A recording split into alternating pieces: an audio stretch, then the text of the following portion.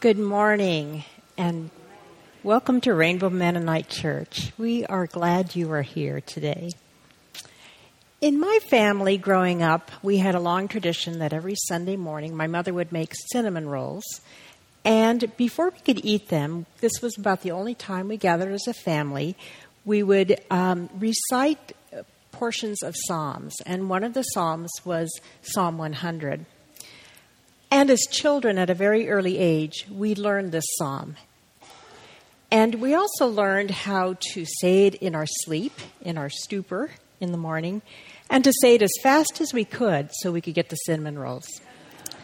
Now today, I thought about saying that psalm by memory, but instead as our gathering time and prayer, I'd like to share a reflection on Psalm 100. This is your day, God, a day to be hopeful, to be thankful. Make joyful music to God. Pull out all the stops on the organ. Use your voice, your hands and feet to fill the room with music. It is God who made us. We are not self-made. It is God in creation and creativity. God is knowledge, wisdom, discovery. God is compassion, truth, and passion. We are God's people. We are God's city. So even though you have a list of things to do, or doubts, anxiety, or sadness, come, listen, be present, see and feel love. God is good, and her love endures forever, and her faithfulness continues to all generations. Last week, as I sat on the California coast, hoping to see some whales, it was a little early for that. As I was sitting there, I asked my friend that I was traveling with what she thought of the book of Jonah, which of course features a lot of water and a whale or a sea monster. Well, this friend immediately burst into song, singing, "It Ain't Necessarily So," from Gershwin's 1935 opera Porgy and Bess. Have some of you seen that? I have not seen it, but I love this song now. I've listened to it all week, and we're going to hear just a clip of it in a second. So, Jesse, get it ready. So, a character named Sportin' Life, great name, right? Sportin' Life, he's a shady character, and he expresses doubt in this song about several characters or stories in the Bible. Now, something I learned about this song is that it's sung in the tradition of a Jewish blessing chant. So you'll hear this great call and response. So Jesse, why don't you play just a clip of it? It ain't necessarily so. It ain't necessarily so. It ain't necessarily so. The things that you're liable to read in the Bible, it ain't necessarily so. Little David was small, but oh my. Little David was small, but oh my. He fought big Goliath, who laid down and died. Little David was small, but oh my.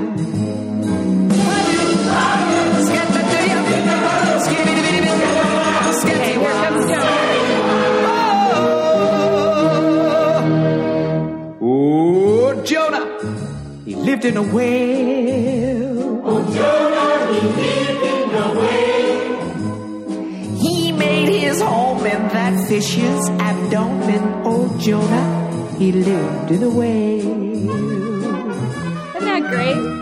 Little Moses was So Moses is next. I think there's a couple more characters, but you get the idea.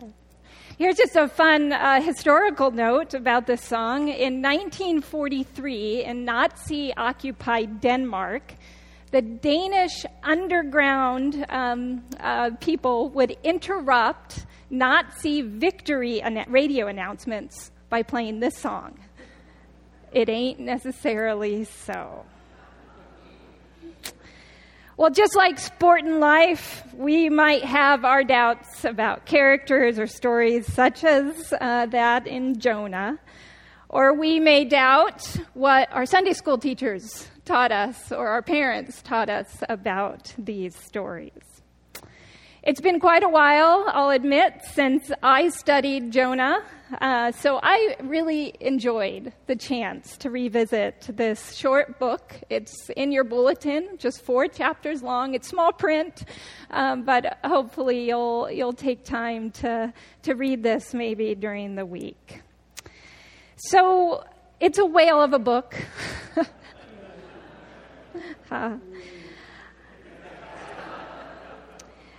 One of the questions I asked 2 weeks ago when we were studying the book of Ruth, it's a question I want us to just think about as I go through this wonderful book. Let's ask ourselves, why did this endure? Why has it been so treasured in song, in image, in poetry? Why has it endured? So for today, I want to just take us through kind of how Tara did, maybe adding a little more detail.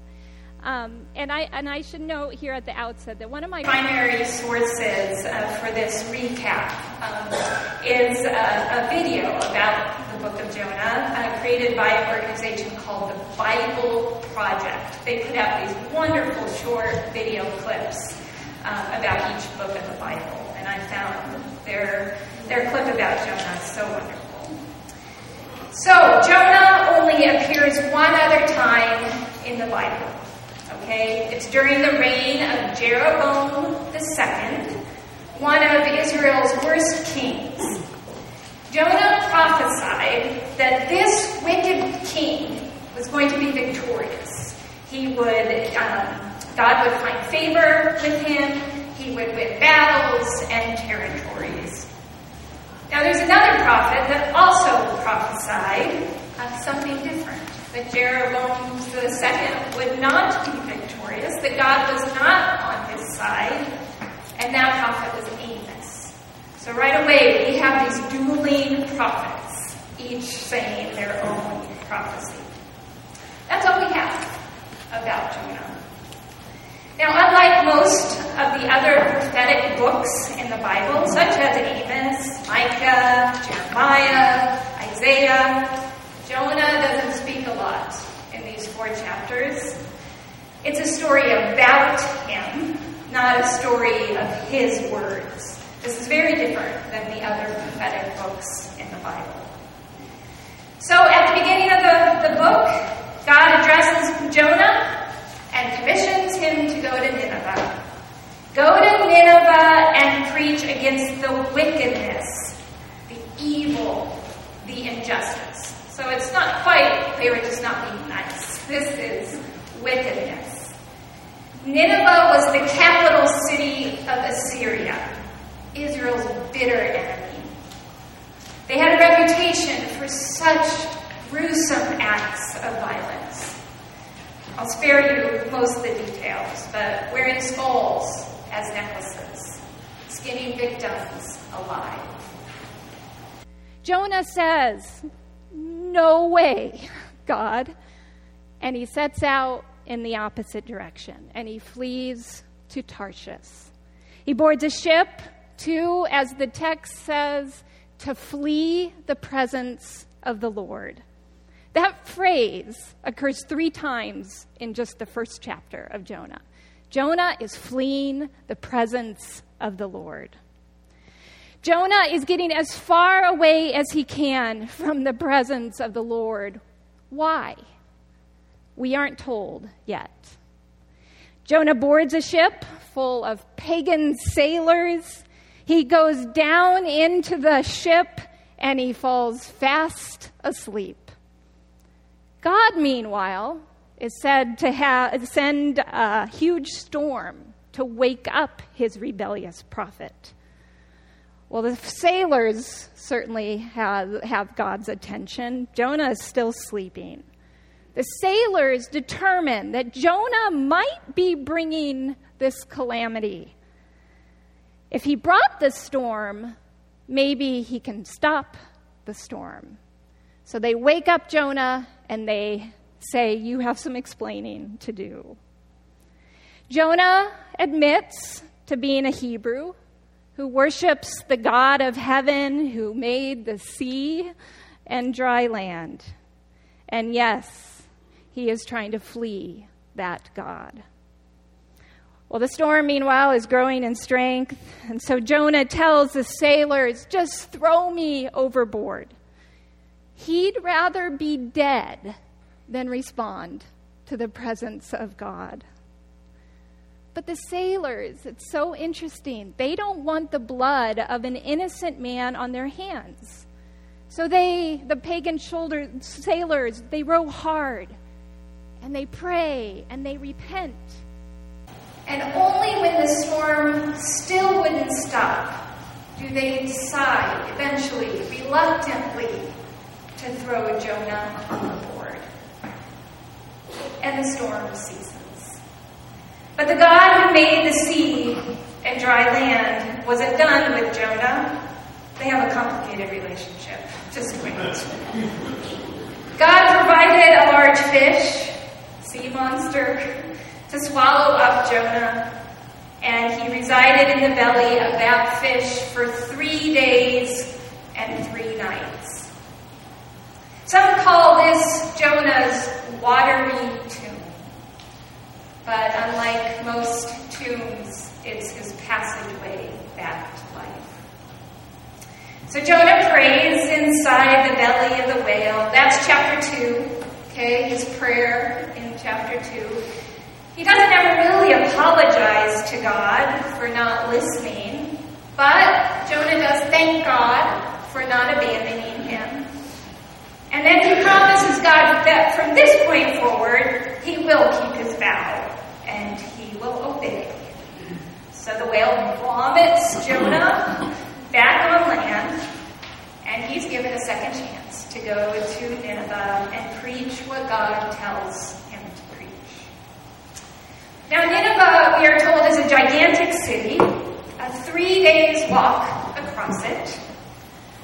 On day 1, Jonah preaches a very short sermon, 5 words in Hebrew. 40 more days, and Nineveh shall be overturned. That's his sermon. No mention of what they did wrong, or who or what will overturn them. No mention of God, or how they should respond. Again, it's a short sermon, the bare minimum. Some see Jonah here trying to sabotage his own prophetic mission. Well, meanwhile, and surprisingly, the people respond. The king, the wicked king, the city, even the cows in this story start to repent. It's supposed to be funny, I think. we miss a lot of the humor in the Bible, I think. Just like the pagan sailors earlier, these wicked people are more responsive than God's own prophet. And God sees that and responds. God changes God's mind in this story and decides not to bring calamity after all to that wicked city. Now, many commentators over the centuries see a play on words here. Jonah announces that the city would be overturned. This could mean the city will be overthrown, but it can also mean transformed, turned over, changed. So Jonah's prophecy came true.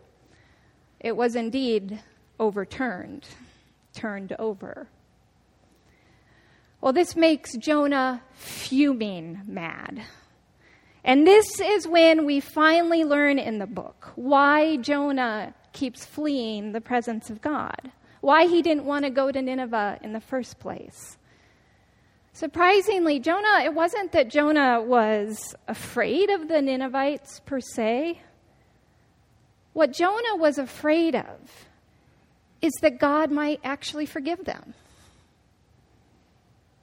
Jonah's grievance against God is that God is too nice, too merciful, too compassionate. And Jonah wanted nothing to do with extending that same mercy. Can we blame him? Chapter 4, verse 2. Jonah says, "This is why I fled to Tarshish at the beginning, for I knew that you are a gracious God and merciful, slow to anger, abounding in steadfast love, and ready to relent from punishing." Now, the story isn't over, but I just want us to pause here and soak that in. Jonah fled the presence of the Lord, fearing that God would be too compassionate and that he would be asked to participate in that compassion. This dilemma, this fear, might be, I find, the most relatable aspect of this story. Might we all have some Jonah in us? I know I do. Listen to what the great writer Anne Lamott says in her book, Plan B, that I think speaks to this dilemma. She says, "I know the world is loved by God, as are all of its people. But it is much easier to believe that God hates or disapproves of or punishes the same people I do. These are the thoughts going on inside me much of the time," she admits. I can relate to that. Well, back to Jonah. Jonah asks God to, once and for all, just take his life. He says twice towards the end, "It is better for me to die than to live." We don't know if this is because he feels ashamed or if he would rather die than see his enemies thrive. We're not sure. God, in response, asks him a simple yet profound question. Is it right for you to be angry? Jonah, is your anger justified? Jonah doesn't like this question. Jonah walks to the edge of the city to sulk for a while, waiting to see what becomes of Nineveh. But God isn't done with Jonah. Again, these two have a complicated relationship, hot and cold. What happens next is so bizarre and unsettling. If we thought the whale was bizarre, listen to what happens next. God, we are told, appoints a bush to shade Jonah as he sulks in the hot sun. To save him, we are told, from his discomfort. God is saving him from his discomfort. For once, Jonah is happy. Then God sends a worm to attack the bush. So the bush withers. The sultry east wind and sun beat down on Jonah, and Jonah grows so faint.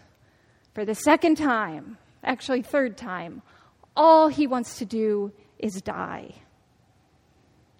And again, God asks, Jonah, is your anger justified? Take my life, God. It is better for me to die than to live, he says. Well, the book ends with a question, with God asking Jonah. God says this, Jonah, you are concerned about the bush, for which you did not labor and which you did not grow. It came into being in a night and perished in a night. Should I not be concerned about Nineveh, that great city in which there are more than 120,000 persons who do not know their right hand from their left, and also many animals? That's how the book of Jonah ends. leaving Jonah, leaving us with that question to wrestle with.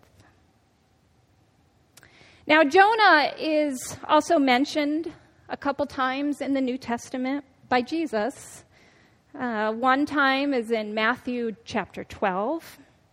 Jesus makes a reference to Jonah when Jesus is asked to perform a sign showing him to be the Messiah to the skeptical Pharisees and scribes.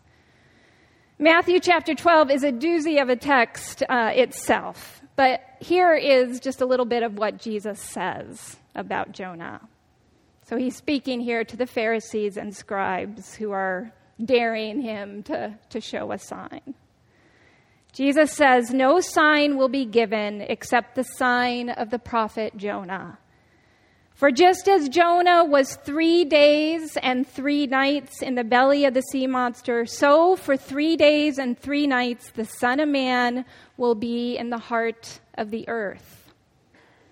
And the people of Nineveh will rise up because they repented at the proclamation of Jonah, and see something greater than Jonah is here." Well, there could be a lot we could unpack in just this text alone, and we'll save that for another day.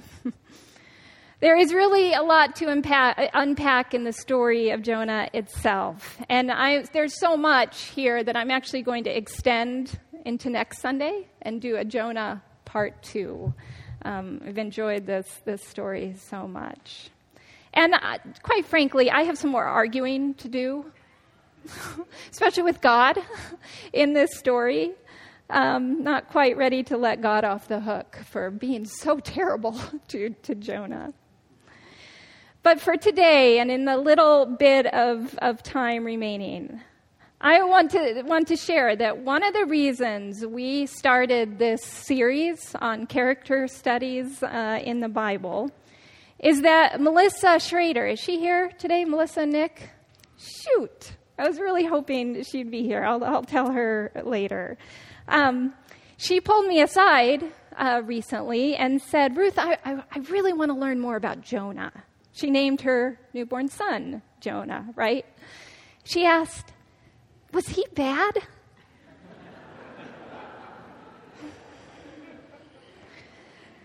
Well, I'll tell her this too, but after studying this all week, I think he's quite relatable. Really? I like what one commentator says about the power of Jonah here in this story. She says, "There's nothing that can separate us from God's love. There is nothing that is so awful and heinous and barbaric and evil that would have God stomp off and say, 'Forget it.'" This is what Jonah teaches us. Now, we might stomp off like Jonah, but in God's love, God doesn't. Nor does God forsake Jonah for stomping off. So I appreciate this lovely story. It's bizarre, but it's lovely. Because can't we identify with this desire to run and flee? Sure, loving one's enemies may sound great in theory, on the lips of Jesus, but it's much harder to put into practice consistently, especially the greater the crime, the greater the grievance. And this is what I want to have us explore next week. But for now, I'll say this. I don't believe, personally, in a God that would have us easily submit to the enemy or oppressor or really anyone who does harm.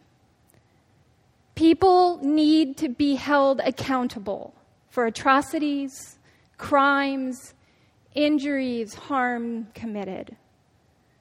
We aren't called to submit easily, But I think we are called to submit our enemies to God's care, to submit ourselves to God's compassion.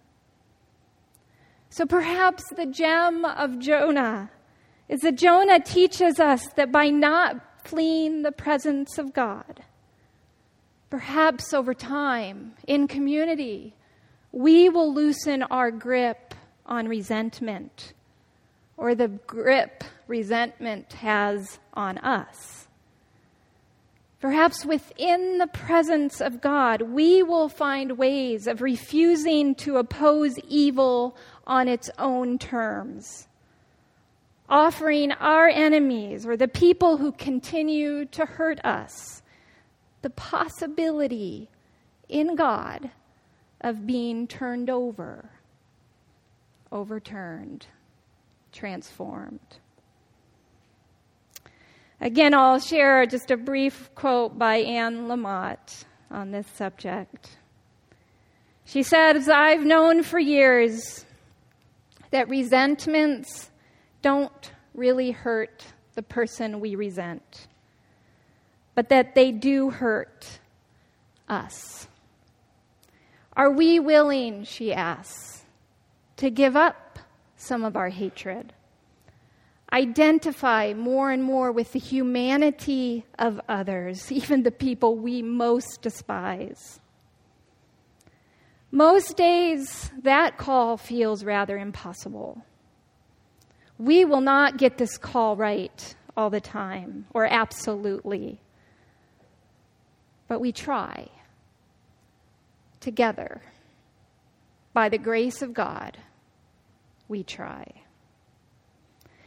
So if you see Nick and Melissa, who named their son Jonah, you can tell them that yes, Jonah was a rebellious prophet, but he serves to remind us of so much more, including the compassionate grace of God that is far greater than we can even imagine or really put into practice ourselves.